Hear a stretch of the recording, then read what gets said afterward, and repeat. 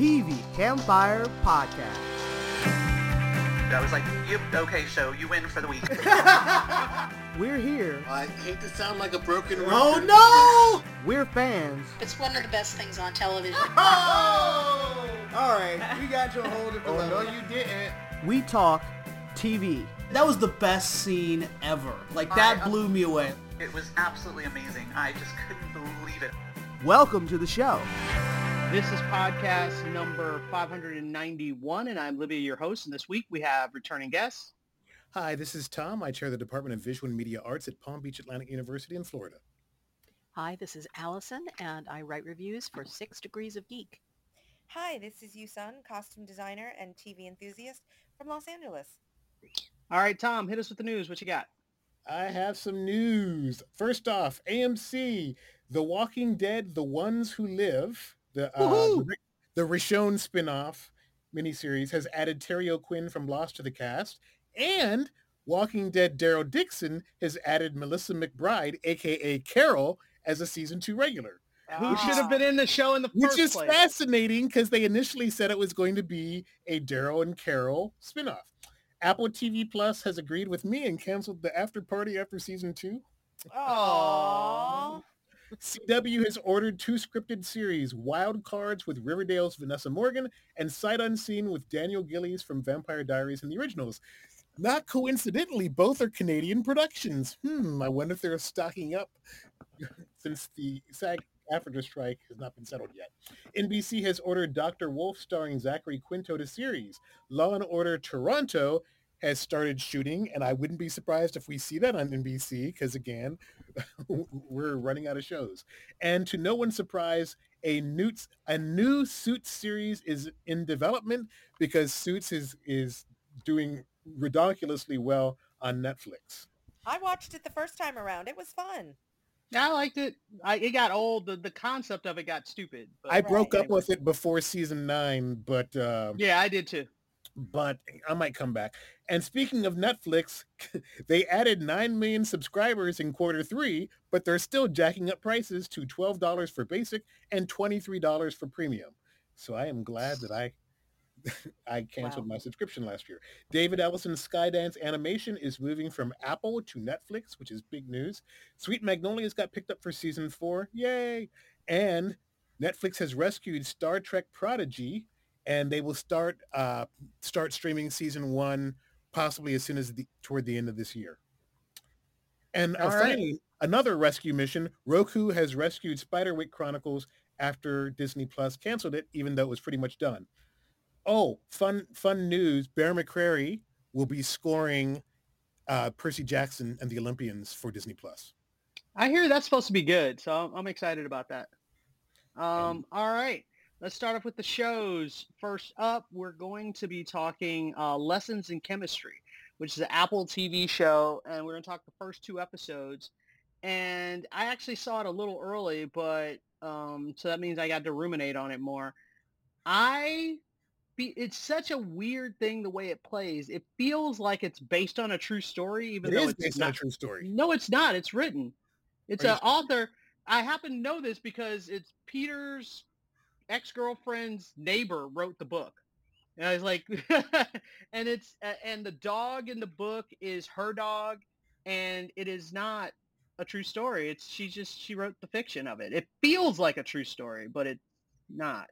I thought it was for real. Oh, nope. Nope. Yep, it says a novel. Yeah. So, and it's her first novel, which is amazing. Wow. The first book she ever wrote. Park. Yeah, exactly. But it has that feel where it feels like you're watching a true story, and that's just amazing. And Brie Larson does this great performance where she feels like she's slightly autistic, and it just has this element to it that just really works. I really like her character so far in the first couple episodes. And it looks good. The show, no surprise. It's done by what? Is it Apple? Apple. Yeah. So, they spent money on it. It looks very period. She looks very period. I like I think the production is a good quality production. Again, not a surprise, but sometimes, it's not a given. And Brie Larson for me is like hit or miss. I like her in many things, you know, but sometimes I find her a little understated in a way that, you know, it's supposed to be acting, but I feel like she's not. And she's definitely a certain type for me. So she's well cast in this. I'll put it that way. She's well cast, and there is that kind of understated, whether it's autistic or, I mean, I don't know if it's neurodivergent, but she's kind of hyper focused in a way, uh, you know, that I don't need to define it, but it's very highly watchable, and she's likable. The scientist guy who plays her love interest, holy cow. I don't know if we're supposed to talk about, we're talking about the first two episodes, right? Lewis We Pullman. are. Lewis okay. Pullman, Bill Pullman's son. Oh, is it? No way. Yeah, you can totally, once you know that, you can totally see it. Oh, wow. Now I have to, He's good. He's charming. And he's charming. I really just, go ahead. Tom hasn't spoken yet. Yeah, go ahead, Tom. This is one of his first bigger, I mean, he's the second lead on the show, well, until the end of Until episode the end two. of episode 2. But he's really charming. And what's interesting is they're both, I mean, they're scientists. I don't know if y'all have known some scientists, but I've known some scientists and engineers in my time. And they're not necessarily neurodivergent. They're just hyper focused and not. Yes, that's what I was saying. They're off solving a problem in their mind while you're face to face thinking you're having a conversation with them. Yes. Exactly. And I really like in episode 1 and in 2 when we get more details, but basically why she has trauma from the door being locked. Mm-hmm. But I want to go back to something you said about Brie Larson. I really like Brie Larson, and I think she gets a bad rap because everybody, you know, fanboys were hating on her because she insisted that the press junket for Captain Marvel be at least 50% women, which is like, that's a great request. I mean, I'm sorry, but there were some idiot fanboys who were dunking on her for that, and people dunked on her because she's unemotional, etc. If she's in the right role, she can be very appealing and charming, and this is a good role for her because she does get to smile. Although when people tell her to smile, I had like flashbacks to Jessica Jones season 1. Yeah, and I had flashbacks to my life. As a dude, and I have enough good women friends, including the three of you, that I've heard that that's a thing, and it kind of drives me crazy when people say smile, especially when a male tells a woman to smile. It's patronizing and degrading. But when the woman told her, I felt like, girl, you should know better. But that was a thing of the period because women were just eye candy. But no, I'm totally in. Oh, and then she got forced to do that pageant. That beauty pageant. So degrading and humiliating. All of that. And then she leaves because she's helping him out with something, and then they turn on her. I mean, the people at the lab are awful. And can I go ahead and talk about the elephant in the room? Go ahead. When he gets hit by the bus at the end of episode 2, I'm like, I watched the first few minutes of episode 3 just to make sure that I wasn't. So that's a bummer because I really like the two of them together. Yes. But man, it's a very well produced, well thought out show, and love it. Yeah. We got to move on, but I say thumbs up. I can't wait to see the next episode. It's pretty good. Yeah. All right. Next up, we're going to be talking about Frasier, which I will start off by saying I casually watched the original Frasier in that I have probably not seen 50% of the episodes, but I've probably seen maybe 50% because like it was on reruns or whatever. It was on TV. Maybe I'd leave it on. It wasn't bad when I was a kid watching it. I didn't mind it. This is me. I know everybody, there are people who love Frasier. I am not one of the love Frasier things. I was a very casual Frasier watcher. So I wasn't super excited about the remake, except that other people I knew were so excited. So I was like, fine, I'll check it out. I will say current day, having this be a multicam with a live studio audience and a laugh track was so jarring for me. It kept kicking me out of the show. Like I was like, why is what's that weird laugh? What's happening? Like it kept throwing me off. So it's like people don't do live studio audiences and laugh tracks anymore. So it's just a weird thing for them to be doing, and I personally don't like it. So Tom, you are the Frasier person. What did you think? Yeah, I watched the first 5 seasons religiously, and the problem is it went for like 11. And when the people who created the show leave the show, it suffers. But for the final season, the band got back together again, and they almost did a spin-off continuation back then, but they couldn't make the numbers work. But now, since Paramount Plus needs hits besides Star Trek or Taylor Sheridan, they give it a go. I really liked it. What I thought was really smart, and they've done this twice now, is they brought in characters who are analogs who fulfill the function of characters from either Cheers or then Frasier V.1. For example, the son, Freddie, is basically, he's a stand-in for Martin, because it's not unheard of that a kid with 2 egghead parents would rebel against both and be more like the grandfather who's your meat and potato salt of the earth guy. And everybody else basically has an analog on the show. I don't think it's necessary to go through them all.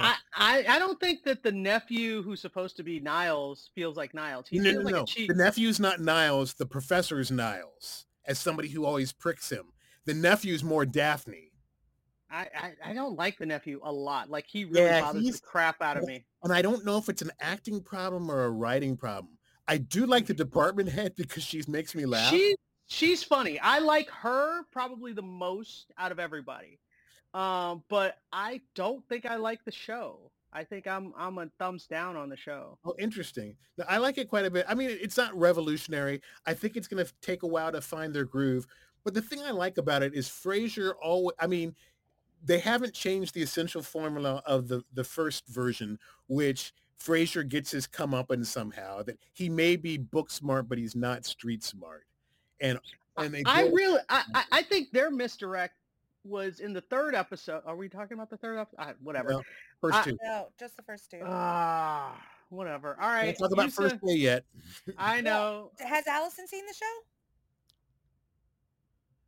She hasn't said anything, so let's. Sorry, no, I hadn't. I got as far as seeing their trailer, and I thought, well, this is supposed to be their best material, the really funny haha that they're putting in to get people to watch the show, and I thought the trailer was abominable. So I didn't tune in. I don't blame you. I don't think you're missing anything. The trailer wasn't great, but Oh, go ahead, Tom. Go ahead, Houston, because we're on a clock. Go ahead, Houston. Yeah, so I'm in the middle. I didn't hate it. I didn't love it. I'm willing to give it a chance. It is very reminiscent of True Frasier. So if you're a Frasier fan, you were a casual fan. I'm more than a casual fan. So I think that really will color how you take the remake. I don't think it's a show that's so great that you don't have to be a fan of Frasier. You would love the show. It's hilarious. It's not that good. But I think that if you know what I mean? But it's not gonna convert people, or it's not gonna, proselytize out there and get people who've never seen Frasier to watch Frasier. But I think if you miss Frasier or you liked Frasier, it gives you enough Frasier. It has the same beats. The characters are all kind of there in one way or another. I don't love the show, but I'm going to give it a chance. I don't think it's abysmal. And I know that doesn't sound like a resounding, Condemn with faint Tune in, it's not abysmal. Can we put that on the poster? Not abysmal. Not abysmal. No, I think it's solid for now, and hopefully, I think it'll get better. I think it's got some room to grow. All right, well, let's move on. Next up, we're going to talk Loki, and then we're going to talk the last 2 episodes of Loki, which are a mixed bag for me, because last week's episode of Loki I thought was okay and kind of confusing. Yeah. But this week's episode of Loki I really liked. So I'll talk about the first one first, which is, okay, so I watched the first episodes of Loki, and I thought it was great. And then second episode started, and I was confused. I was like, wait, what's happening? Like, I felt like they dropped me in the middle of that episode, and I didn't understand where they were in the conflict or what they were solving or anything. And I was like, why am I confused right now? And it took about 20 minutes, 15, 20 minutes into the episode for me to understand what was happening. I literally was like looking to see if I had missed an episode or something, which was like, I was like, what the heck is going on? And so that's terrible because I'm usually pretty good with following storyline and arcs, time travel and all that stuff. I had no clue. Like they were talking like I should know what they were talking about, and I did not. So let's talk about that one real quick. Tom, what'd you think? No, the episode was called Breaking Brad, and Rafael Casal, the new addition to the TVA crew, basically he'd gone back to the 70s and become. Yeah, but why are we following him? What's going on with what? Yeah, why are we following this guy? That was kind of the non sequitur. So I feel exactly this. I wish they had set it up better. And for some reason they dropped us in the middle of, when you only have 6 episodes for the season and you're going to drop us in the middle of an episode instead of continuing where we left off. It was confusing. It was very confusing. Yeah. Confusion is the enemy of clarity. So, yeah. It was okay. All right, Allison, you haven't talked yet. Go ahead. No, I feel exactly the way you do about both episodes. It sounds like. No. I like this one. No, because you also you gave a little thing of what you thought of each, but focusing on this episode, yeah, I mean, first of all, I don't really know Rafael Casal as an actor that well, that I immediately realized that the guy who was this supposed to be this actor at this premiere was the same character who we'd seen as Hunter, because his hair is styled completely differently, his acting in a completely different way. And the last time we saw him, there seemed to be this thing between him and the general, and he was like all in on what was going on. Right. And now suddenly out of nowhere, he's like this rogue agent who's off, being this actor. And I felt exactly the way you did. Like, was there an episode I missed? Exactly. What the hell happened here? How am I supposed to put together these two things, and how do they mesh? So yes, it was a very confusingly written episode. I think maybe that originally they had more story going on, and then they suddenly, they broke down. They trimmed it down. And trimmed it. Yeah, and it that's what it felt didn't like. Take 100%. into account that it didn't make sense. It was the same thing. It took me like half the episode to figure out what was going on, and when I did, I was not impressed. I was like, not good storytelling there, guys. Well, Houston, do you want to start us off on the newest episode so that we can? Sure. I didn't love it. I thought, really? Yeah, I thought the first half was sort of like a Benny Hill episode where they were just kind of being chased around like crazy. You mean when they're in Chicago in the 1890s? When they're in Chicago and it was like no. I did. I really thought so. They kind of seemed bumbling. I don't know why. For me, it and they came. They were hiding in a panel on the outside of a building, and they came. I don't know. It just seemed too frenetic and frenzied, and it didn't. The stakes weren't high. I actually really liked past tense. He who remains. Yeah. Right. Or this variant of Kang. Right. So John, what's his name? Jonathan Majors. So Jonathan Majors, I really liked him as that character. But this iteration, this variant, he had it seemed very caricaturish. Like, in order to make him a variant, he put on a stutter. And his stutter wasn't even a good stutter. It wasn't a good stutter. It took me like 10 minutes to realize that's what he was doing. Yes. I was like, wait, what's going on? Yes. And I was like, oh, he's stuttering. Yes. Yeah, and that means you're not doing it right. Right. And so I was like, what's this? I was like, is he doing it because he's a con man? Is it his variant has the stutter? Like, what is happening here? So I actually was confused, not really confused, but kind of, in terms of his character. Like, what are we getting here? And so the emotional weight of it, when he was kind of begging for his life, essentially, I didn't really care. I thought his characterization of this particular variant was odd and uncalled for, so it was unconvincing. So that, to me, kind of cast a pallor. I like the fact that he starts off when we first meet him, you think he's this like genius who got all these ideas from this Yes. book, Yes. and then very quickly you realize he's a con man. Right. And Yep. I was like, oh, that's kind of interesting. I did like that. I Yes. mean, crappy stutter aside, I like that he was not what I was expecting. Sure. And then that moment where Renslayer is like, we can be partners. And I was like, uh-oh. Because as soon as she said that, I was like, didn't we just have this whole thing where He he doesn't wanna said, be a I don't partner? do partners? Right. Uh-huh. And so I knew that that was going to be a bad thing. And then having the time watch chick, the clock, Miss what's her Minutes. name? Miss Miss Minutes, having this bizarre obsession / love thing with him was kind of interesting, but got really like Weird. it got really weird really fast. But I'm glad that they only had it for like 5 seconds, because I was like, why is she all jealous?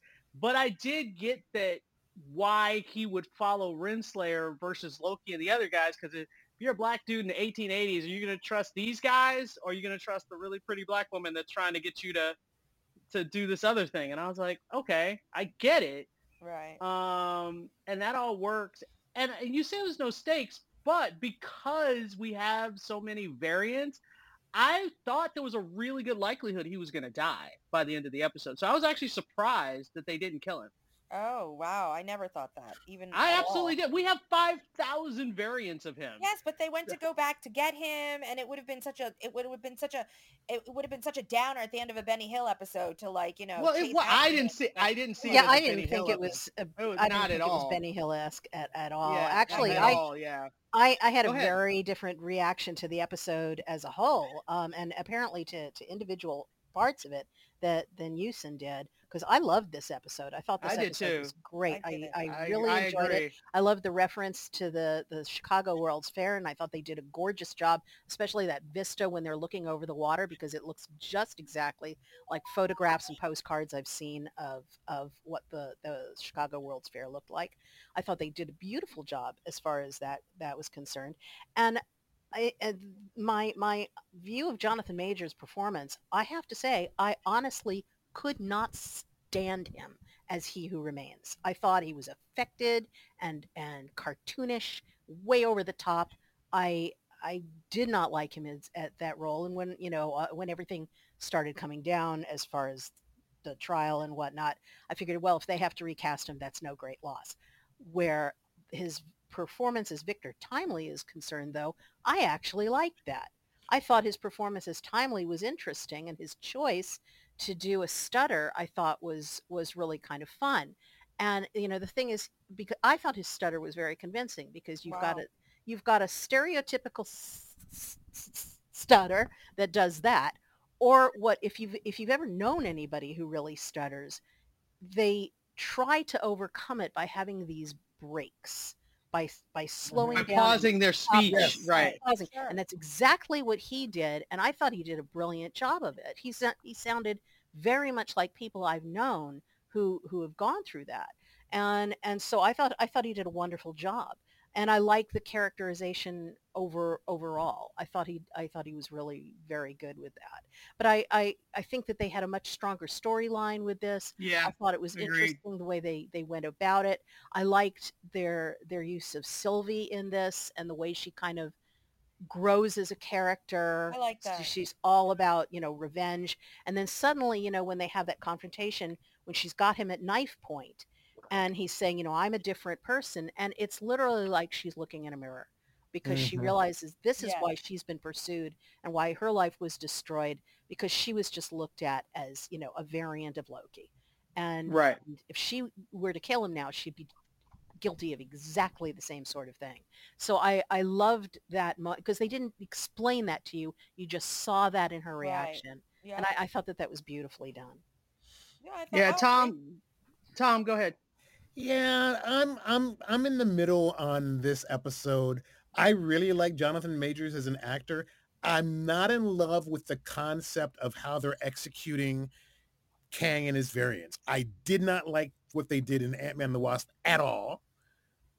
He Who Remains, I can see he seemed more threatening than this one. This one seemed a little bit more blithe and likable, but I don't know. It makes me nervous that he's the big bad of phase 5 of all these media. And it seems like they can't write all the different versions well. And right. He's so different, but not in an interesting way. Yeah. So, and Sylvie's great. Miss Minutes was creepy. It's Super like, creepy. hey, Yeah. it's an evil cartoon. And I wanted to know what she was going to say when they cut to credits.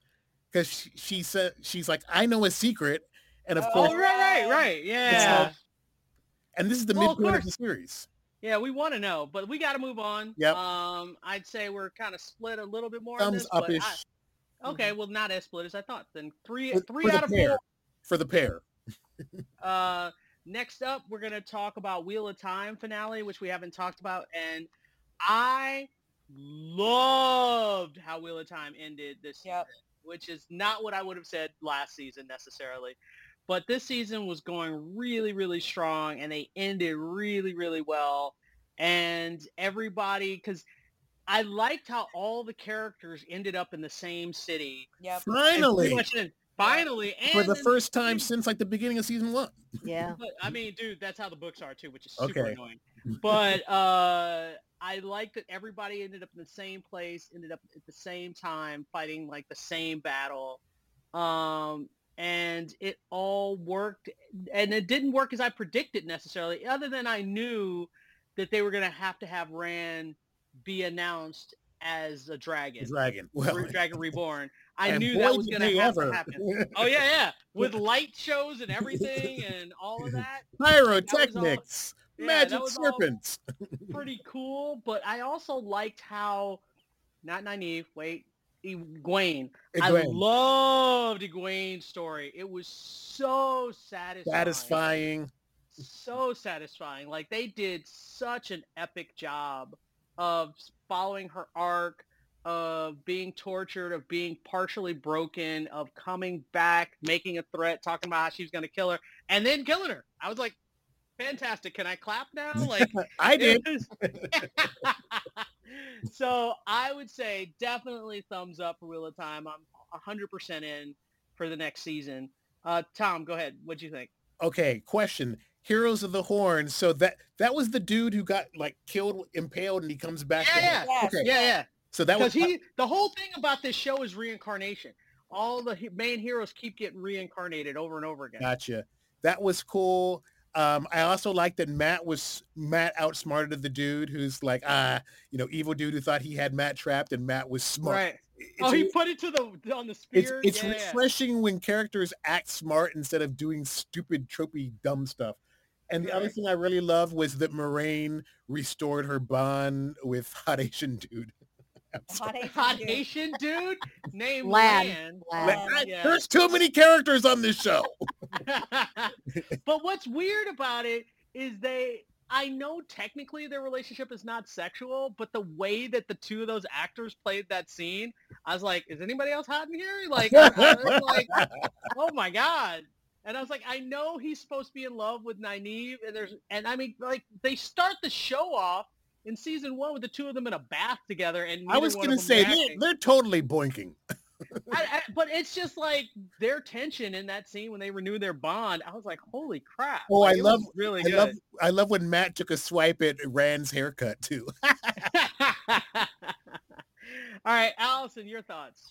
I'm pretty much echoing everybody else. I thought this was so good, and I almost stopped watching, with season 1 because I just thought it was such a bore, and these characters are so unengaging and uninteresting, and it's like complete turnaround in this season. They really, really went for it. And I guess they figured out, what works and what doesn't. And by the finale, I was like, yes, bring on season 3. So I'm all there. I thought it was great. I thought all the characters, and I know you said that they unfortunately split them up in the books, so they'll probably do that again. But I really wish they wouldn't, because they work fantastically, together. So it's nice to see them do that. And I've gotten used to the new Matt too. I think the whole thing with the horn kind of won me over.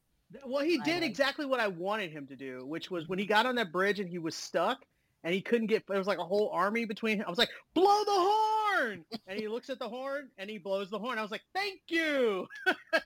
Yeah, so that was all really, really nicely done. I really like that. And also Rand is not annoying like he was in season 1 Well, he either. was Well, he's also using his powers and stuff is happening, and he's making Yeah. decisions and stuff. Yeah. What's the deal with the dark-haired chick who we thought was evil, but maybe she still is? Lanfear, Lanfear? the force, Lanfear, right? Yes. Yeah, apparently she's not as evil as others are. So Right. there's Well, that. her problem is she's in love with The dragon the original reborn. dragon.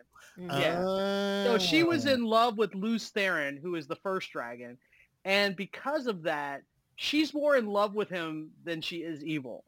So she wants to kind of do her evil agenda, but not if it really hurts him. You know what I mean? That flashback at the end of episode 208 was really not helpful at all.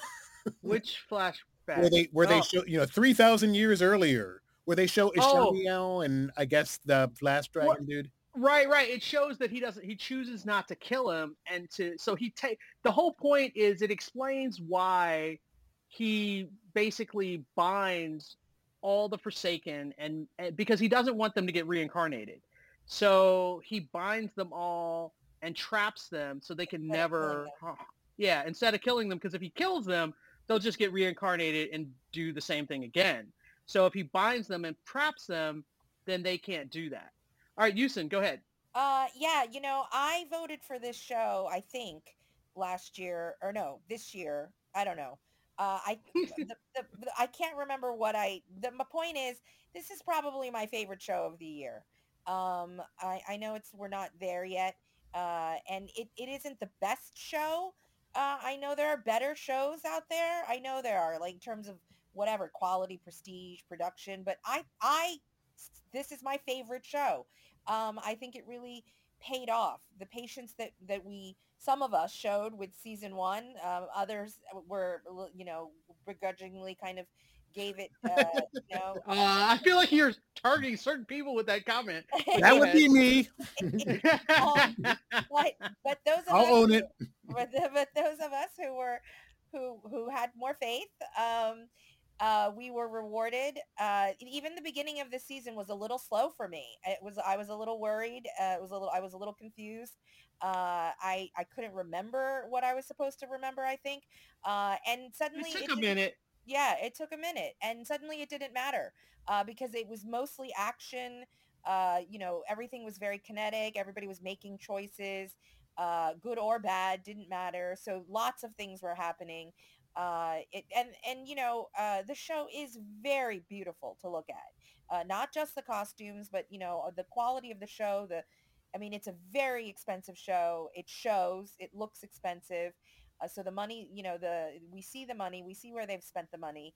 I just thoroughly enjoyed it. And I think I won't belabor the point except by saying that the finale, what you said, Libya, everyone shows up, everyone meant business, everything got done. So, of course, I'm very excited to see season 3, but I feel like a full arc, a full journey. We went on a full journey, in one season. So I'm very satisfied with it. I'm not left with all of this like, oh, but now what's going to happen? And, oh, but they didn't give me this. And I was very afraid of that.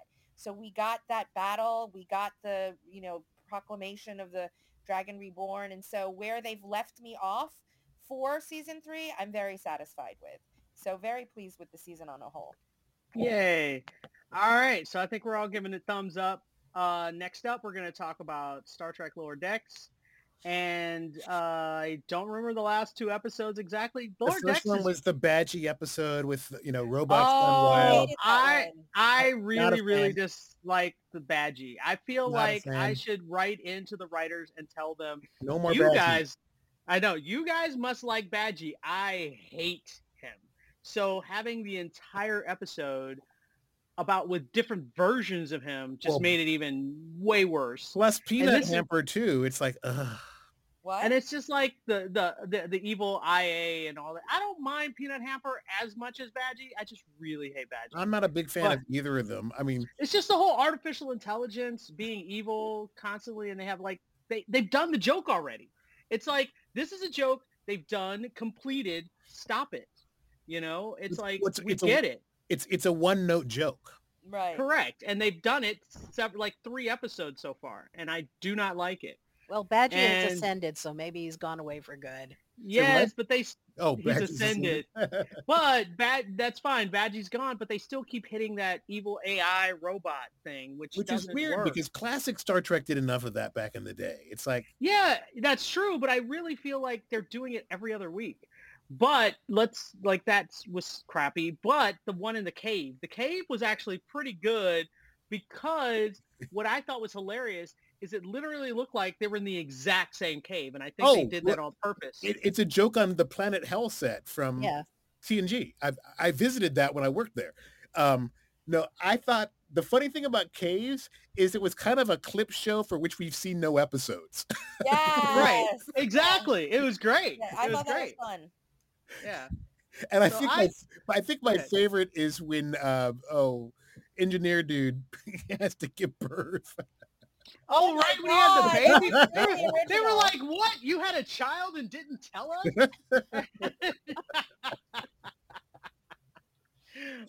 Yes, it was really great. All the flashback episodes were stuff. random and really Yeah. fun. And it was Yeah. funny too, because when the Moss at the end was like, "Wait, but I really want to hear what happened in the," and I was like, "Me too! I want to hear too!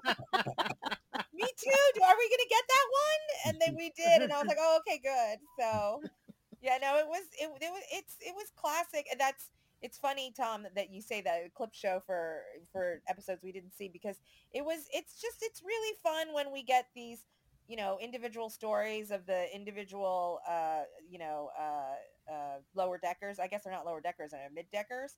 Now they're still lower deckers, trust me. Oh, that's when right. you're a JG, you're still a lower decker. Okay, so yeah, the show is just doing what it does best, and then and then the double joke about the Ander whatever, the octopus aliens, Oh yeah, all those their guys. experiment. They were like, "We think it's these guys doing an experiment on us," like, "You crazy conspiracy theorists," and then those guys like literally show up, and they're like, Right. "Oh wait."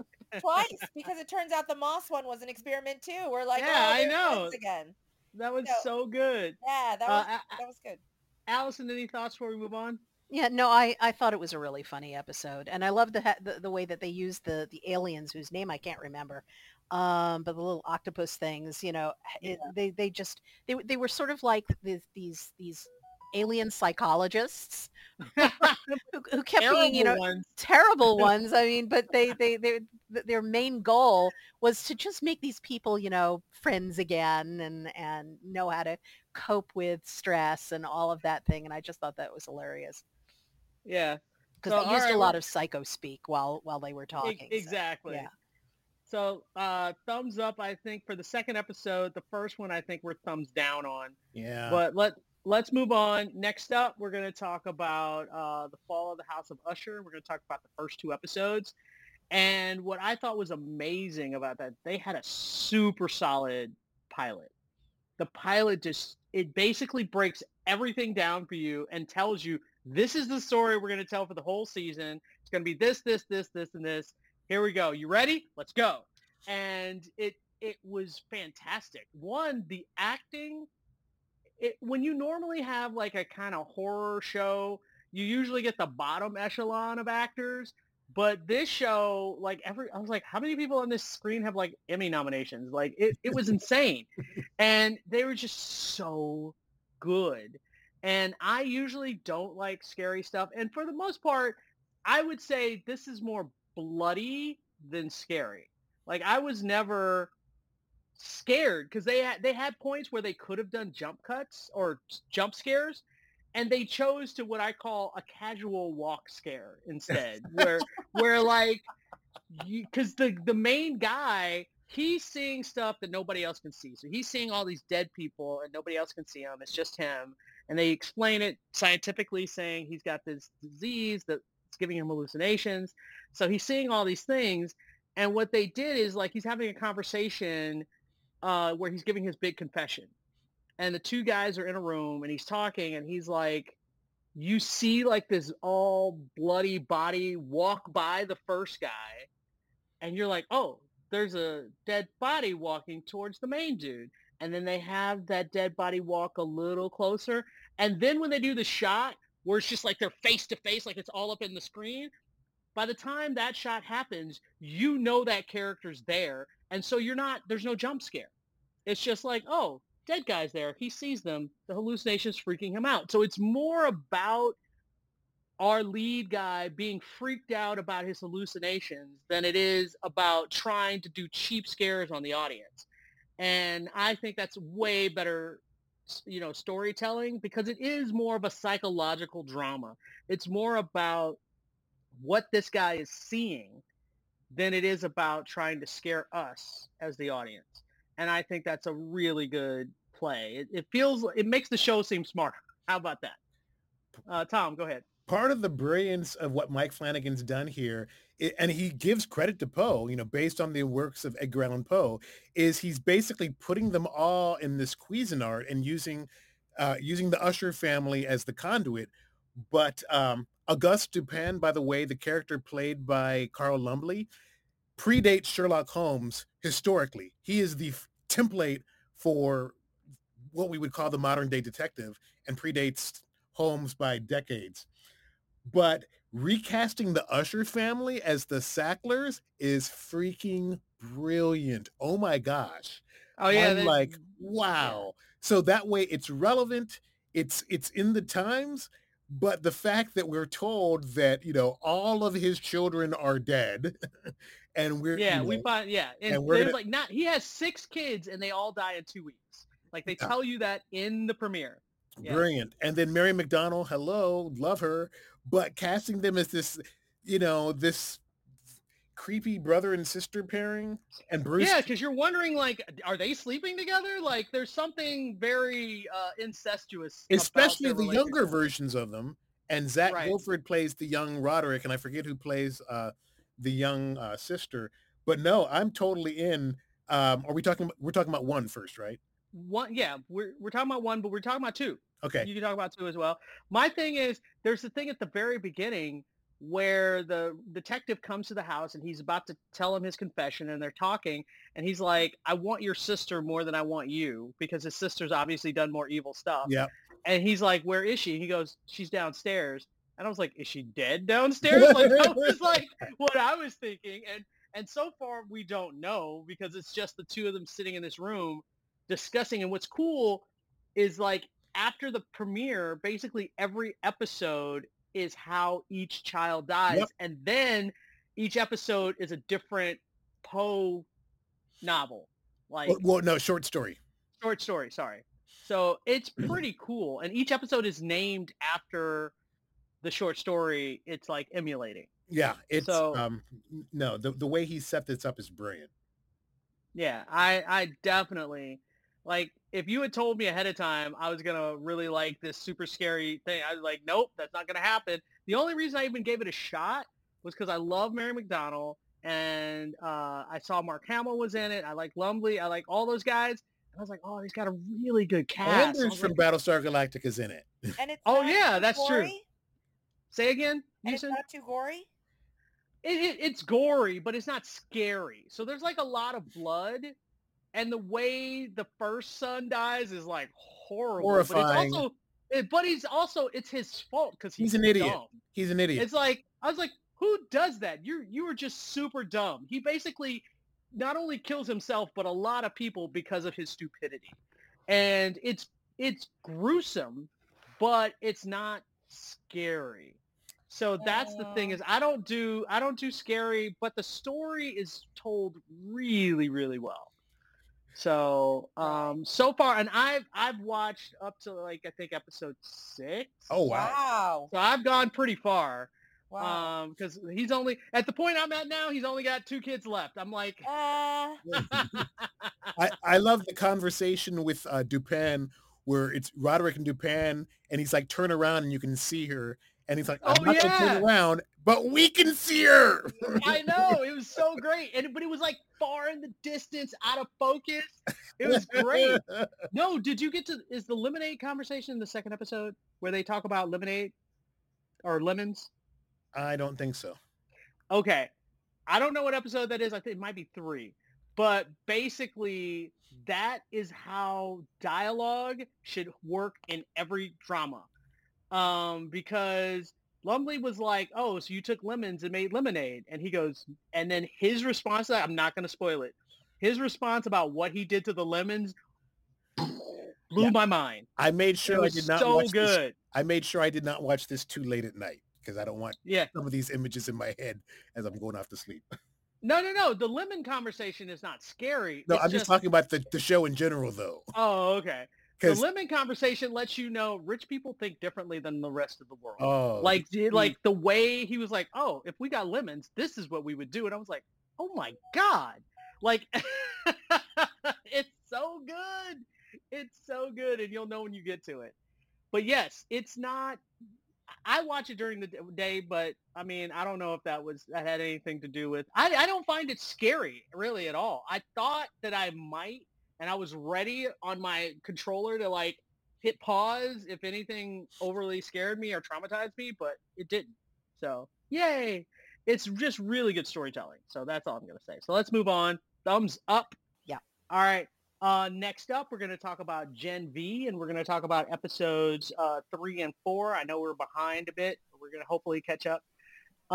So episode 3 is Think Brink, and it's the episode where they have a big party to say goodbye to Brink, and I'll have all the sponsors there.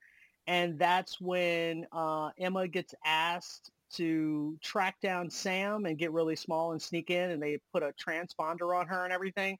And she sneaks into Sam's cell in the woods. And what's going on? I'm trying to remember what's going on with the main character in that episode. Doesn't she get interviewed? That's like when she gets interviewed. Yeah, that's the episode where they're interviewing her because it's her and the other guy that I'm blanking on his name. Son. Yeah, and they're supposed to both be interviewed together because they do the photo op, but then he doesn't show up at the interview. So they change it up and they just make her the big hero that stops Golden Boy. Right. So now she's moving to the top of the charts of the rankings. But the big thing that's crazy is the son guy, he tells Emma, he doesn't even know Emma from whatever. He just knows what her power is. And he's 100% just kind of using her to do the mission that he doesn't want to do. Or technically he can't do. He just can't physically do it. He physically can't do it, but he was just really inconsiderate to ask her to do it, I thought.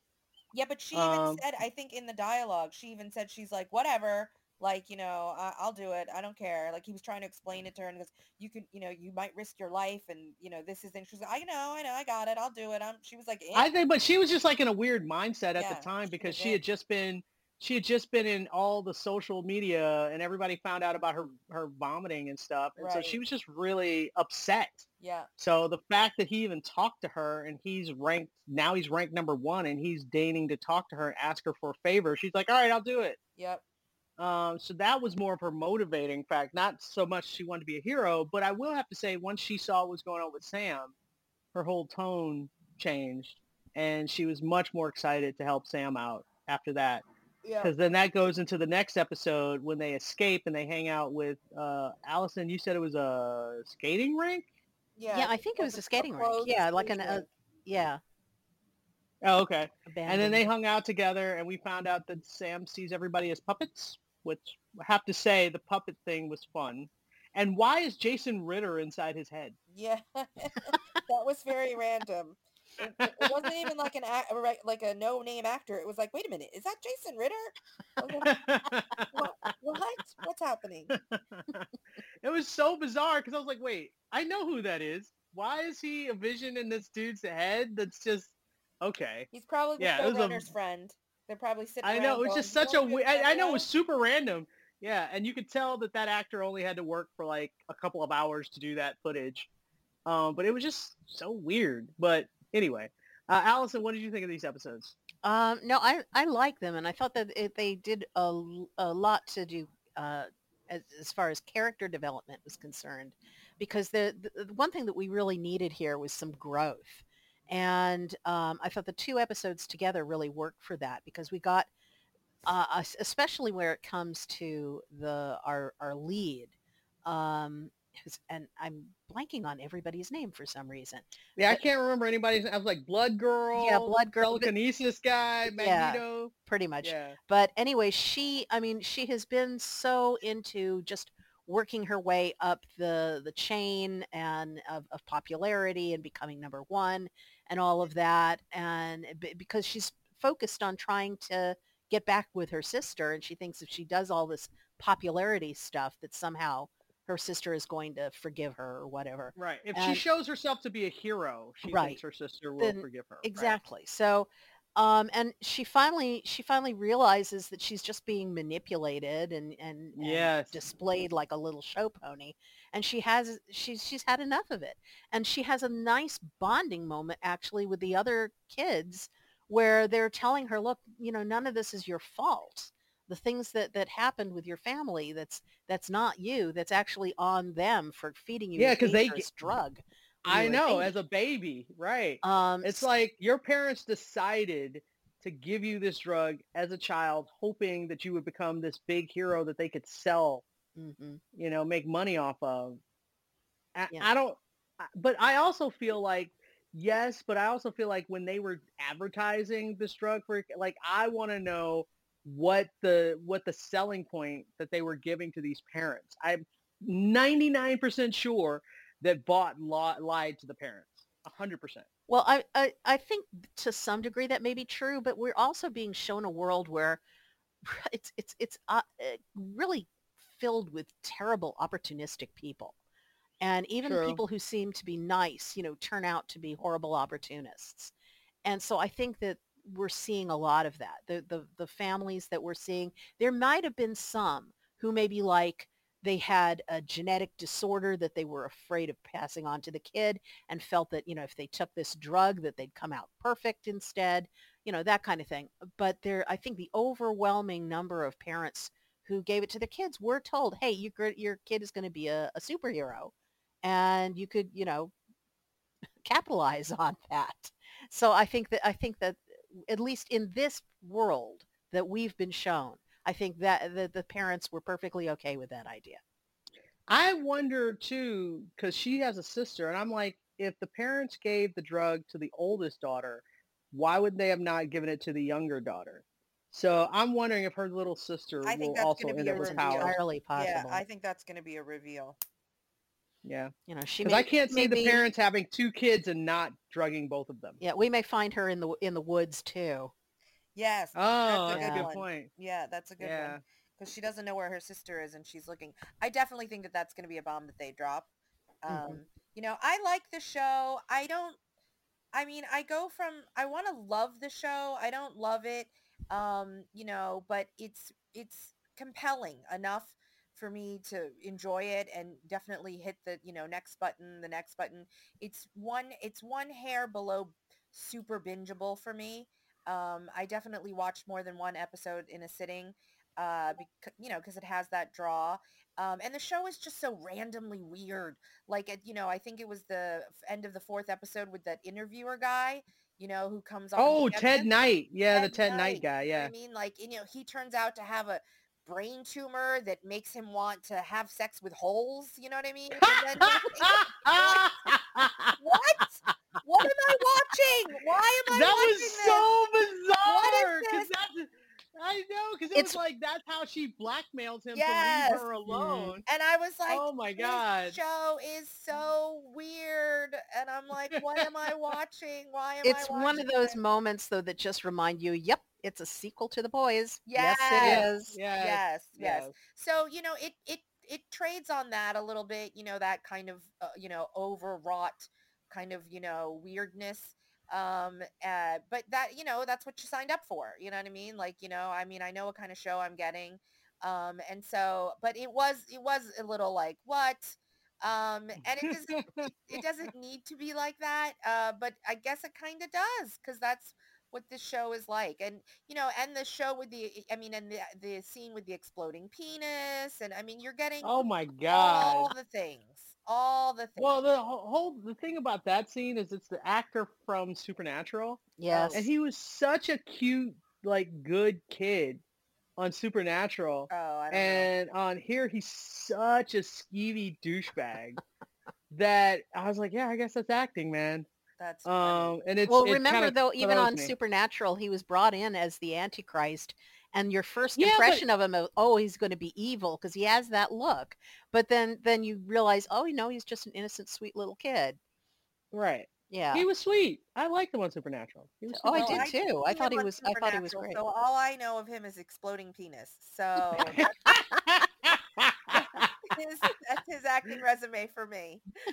But So I think that's very Kripke. Kripke's like, I will take everybody that you know on my other show and twist them into something else entirely. I can't wait for Misha Collins to show up on this show. Because, well, actually, I can because I love his character as Castiel. He is just like my hero. And I'm like, if he comes on this or The Boys, he's going to be terrible. He's just going to be a terrible is person. he gonna? I don't know. Oh. I mean, but Kripke pretty much has brought everyone, like every single person from Supernatural, except for Jared, because Jared was working. He was on Walker, Texas Ranger. Right. But now that show got nope, is it canceled? I don't remember if I it's don't canceled. know. It might. No, actually, it's not canceled. The spinoff is canceled, but the original show is still going. But whatever. I'm sure at some point. Anyway, let's move on. So thumbs up for Gen B. Next up, we're going to talk about Upload, and I know they dropped 2 episodes, but I only saw 1. But if you guys want to talk about 2, did you see 2, Yusin? I didn't see any because remember I forgot to watch season 2. I've got to go back and watch Oh, season that's 2. right. So no, I didn't. Okay, so we'll just talk about the first episode of Upload, because that's the only thing I saw. I was going to watch when the first episode ended, I was like, not sad is not the word. I was just like, huh. Because they didn't reset everything, but they put stuff in a really weird place by the end of the premiere. And I wasn't sure I wanted to click the second episode immediately. I was like, let me chill for a second. But it definitely continues directly after the end of season 2. So like wherever season 2 ends, like this is 5 minutes later, pretty much. And but what I don't understand is the rich ex-girlfriend, like he totally blows her off in season 2. And in season 3, she's like, I got to be my own person. I can't let this guy control me. I can't obsess. He says 5 nice things to her. She realizes that he's been reset. And she's like, oh, great. I can take advantage of him again. I'm like, you learned nothing? Well, you just went through this whole thing about how you were changed. You were different. 5 seconds. She's totally back where she was before. It's just, ugh. Yeah, but that's her character. She's really shallow. I know, but the whole point was she was supposed to be growing. That was where they were going, and they were like, she's growing as a character. No, she did not grow at all. So I was a little disappointed by that. And then the ex-boyfriend of the programmer chick that I can't think of her name, he was kind of gross with his whole, I'm mad you broke up with me, so I'm going to be a complete, jerk to your new boyfriend and then hound you now. Like everything he said in the first episode was crazy annoying. I did not like him. Allison, your thoughts? Well, I have to admit, it probably was because it was so late and I was super tired. But I started watching the first episode the day before yesterday, and I got about halfway through and completely lost consciousness and woke up, and it's like, oh, I should just watch this over again. And I was too tired, and I just gave up. And so I waited until the next day when I felt better and more alert. And I actually did like the episode when I finally was, awake enough to watch it. But it is more slow moving than it's a shame you didn't see the second episode, because it does get better in episode 2 and plays off all the themes that were set, and it gets much weirder. But in episode 1, I think, it's pretty much setting up, okay, this is where we are, and this is where we're taking the narrative from here, because we're getting into this whole thing of how there's this Conglomerate? this Yeah. this multi-corporate conspiracy going on. These corporations that should be competing against each other are actually working together towards something really evil. And by the end of the episode, we learn what that really evil thing is, and they're getting away with It's actually killing people. it's Um, super evil. it's I mean, and they show it really graphically too. And Yeah. so and they're doing it just so that they can amass more power. So I was interested in where they're taking that, and the fact that most of the show so far for 2 seasons, we have mostly seen the digital world that's been Right. created, and only little flashes of the world outside, and yes, it's a crappy dystopian thing where people have a hard time getting work. But we really haven't seen it in any detail. And in this season, it looks like we are really going to explore what this dystopian society is. And I'm looking forward to where they go with that. Yeah, I could see that. They actually do make the real world more interesting. I will give them that. Hmm. But let's wrap this up. I mean, I'm not resounding thumbs up for Upload, but it's not a down either. It's somewhere in the middle for me for right now. Yeah, I think you'll But like I'm I think you'll like episode 2 better, honestly. okay. I believe that. All right, let's move on. Next, we're going to talk about Our Flag Means Death. And this is, what are the last 2 episodes? Because they're dropping, oh my God, they're dropping 2 episodes At a time. at a time per drop. So that would be 4, but we're not going to do that. That seems crazy. So we are going to talk episodes 4 and 5, which was last week's episodes. Because I know they're dropping 2 episodes per week, but that's too much to discuss in one podcast. We're going to just talk two at a time. So we're going to do 3 and 4. No, sorry. 4 and 5. Yeah, 4 and 5. We're doing 4 and 5. All right. So, Allison, since you didn't get to talk about the first 3 episodes, I feel like you should be able to go first and tell us what you thought of 4 and 5. Okay, well, starting with 4, I really enjoyed that, particularly because they're using 2 characters who were actual historical people, who actually pirated together, Anne Bonny and Mary Read. And, they turned them into a couple, which has been theorized before, but, not, I mean, it's one of those outer theories, but still, seeing them together as this couple running an Pretty antique store in the middle pretty of dysfunctional couple, though. very scary, dysfunctional couple. I mean, it's called Fun and Games for a reason. It's their relationship, which has to do with some very, very violent ways to keep their relationship fresh. I thought that was bizarre and fun, and But it's also funny. a reflection of Steed and Blackbeard, how their relationship was kind of paused and they weren't sure where they were going, and Hmm. they didn't know if they should have a relationship or what it would even look like. And so then seeing the example of these women in their relationship, they were like, oh, let's not do what they're doing, you know? So they were Particularly the whole poisoning each setting other. things on fire bit. Well, they were poisoning each other and stabbing each other. It was a little extreme, Yeah. a little bit. But Uh, I remember that Anne Bonny has the thing of saying, well, you're just in the honeymoon stage of the relationship because one of these days you're going to be like us. And they're like, no, maybe not. Um, so that was all fun. I loved all that. What I also I liked, and I also was kind of sad because we lost Buttons in the episode.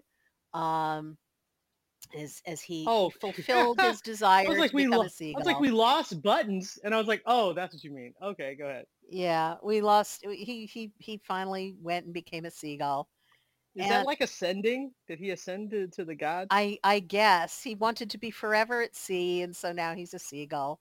And I was kind of wondering because I thought, especially after he got the the spell in in the previous episode, I thought, oh, I know he's going to turn himself into a seagull, and I'm figuring, okay, it's going to be somewhere in like season 3 that's going to happen, or it'll happen at the very end. He'll go off as a seagull, and then it happens in like the very next episode.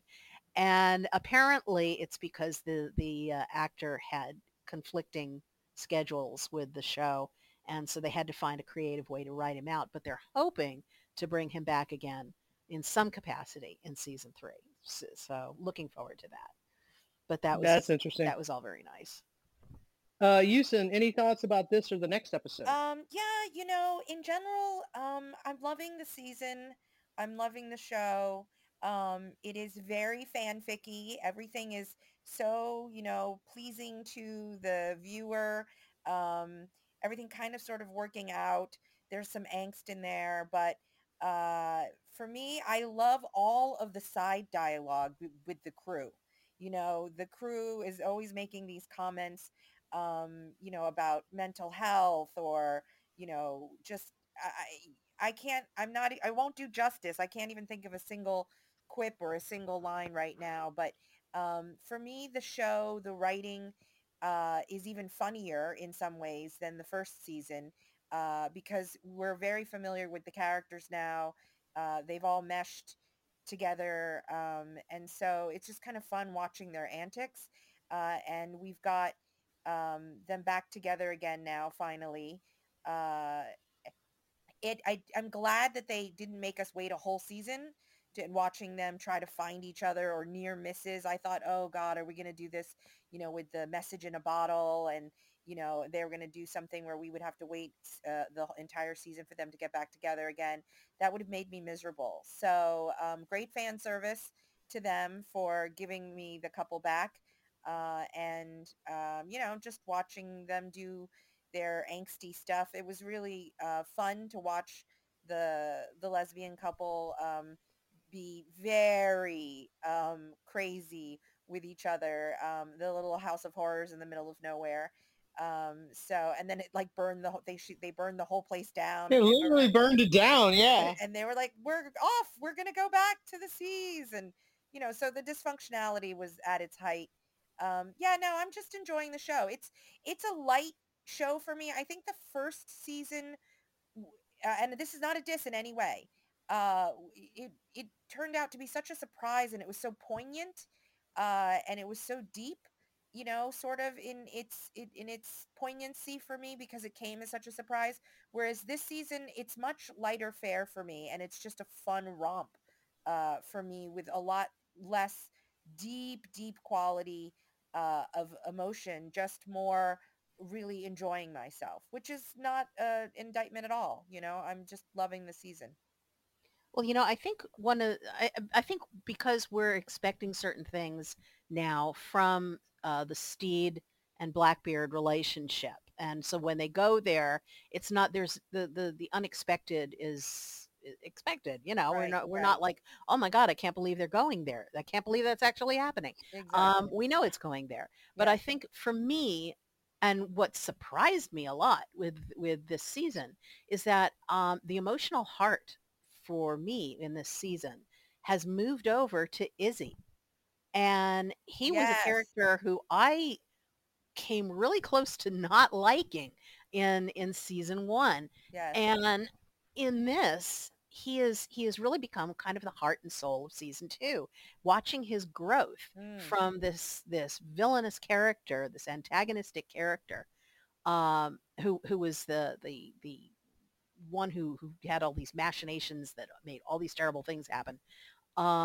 Seeing him grow from that, I mean, first sink down to his lowest level and then come back up again. And part of that is with the help of the rest of the crew who are accepting him, is fantastic to watch. And Con O'Neill is brilliant in this role. Yeah. Absolutely brilliant. And there have been moments where I've found his growth in this very moving. I agree. So I really have been surprised by the character growth of him, of all people. And the actor is fantastic to watch. Yeah, I agree. Was not expecting that. Yeah. I could say that. I'm right behind you on that. I didn't hate Izzy's character, but I started to like, I think I started to like him at the end of season 1, but now I love him. Mm-hmm. Yeah. So yeah, definitely they're doing a great job. All right, let's wrap that one up. Thumbs up. Yeah, yeah. of course. Yeah, that's all we have for this week. If you have any questions or comments, you can leave them at tvcampfire@gmail.com. Follow us on Twitter. We're on Facebook. You listen to us on sci-fi.radio, 6 Degrees of Geek, and iTunes. And we'll talk to you guys next time. Bye-bye. Bye.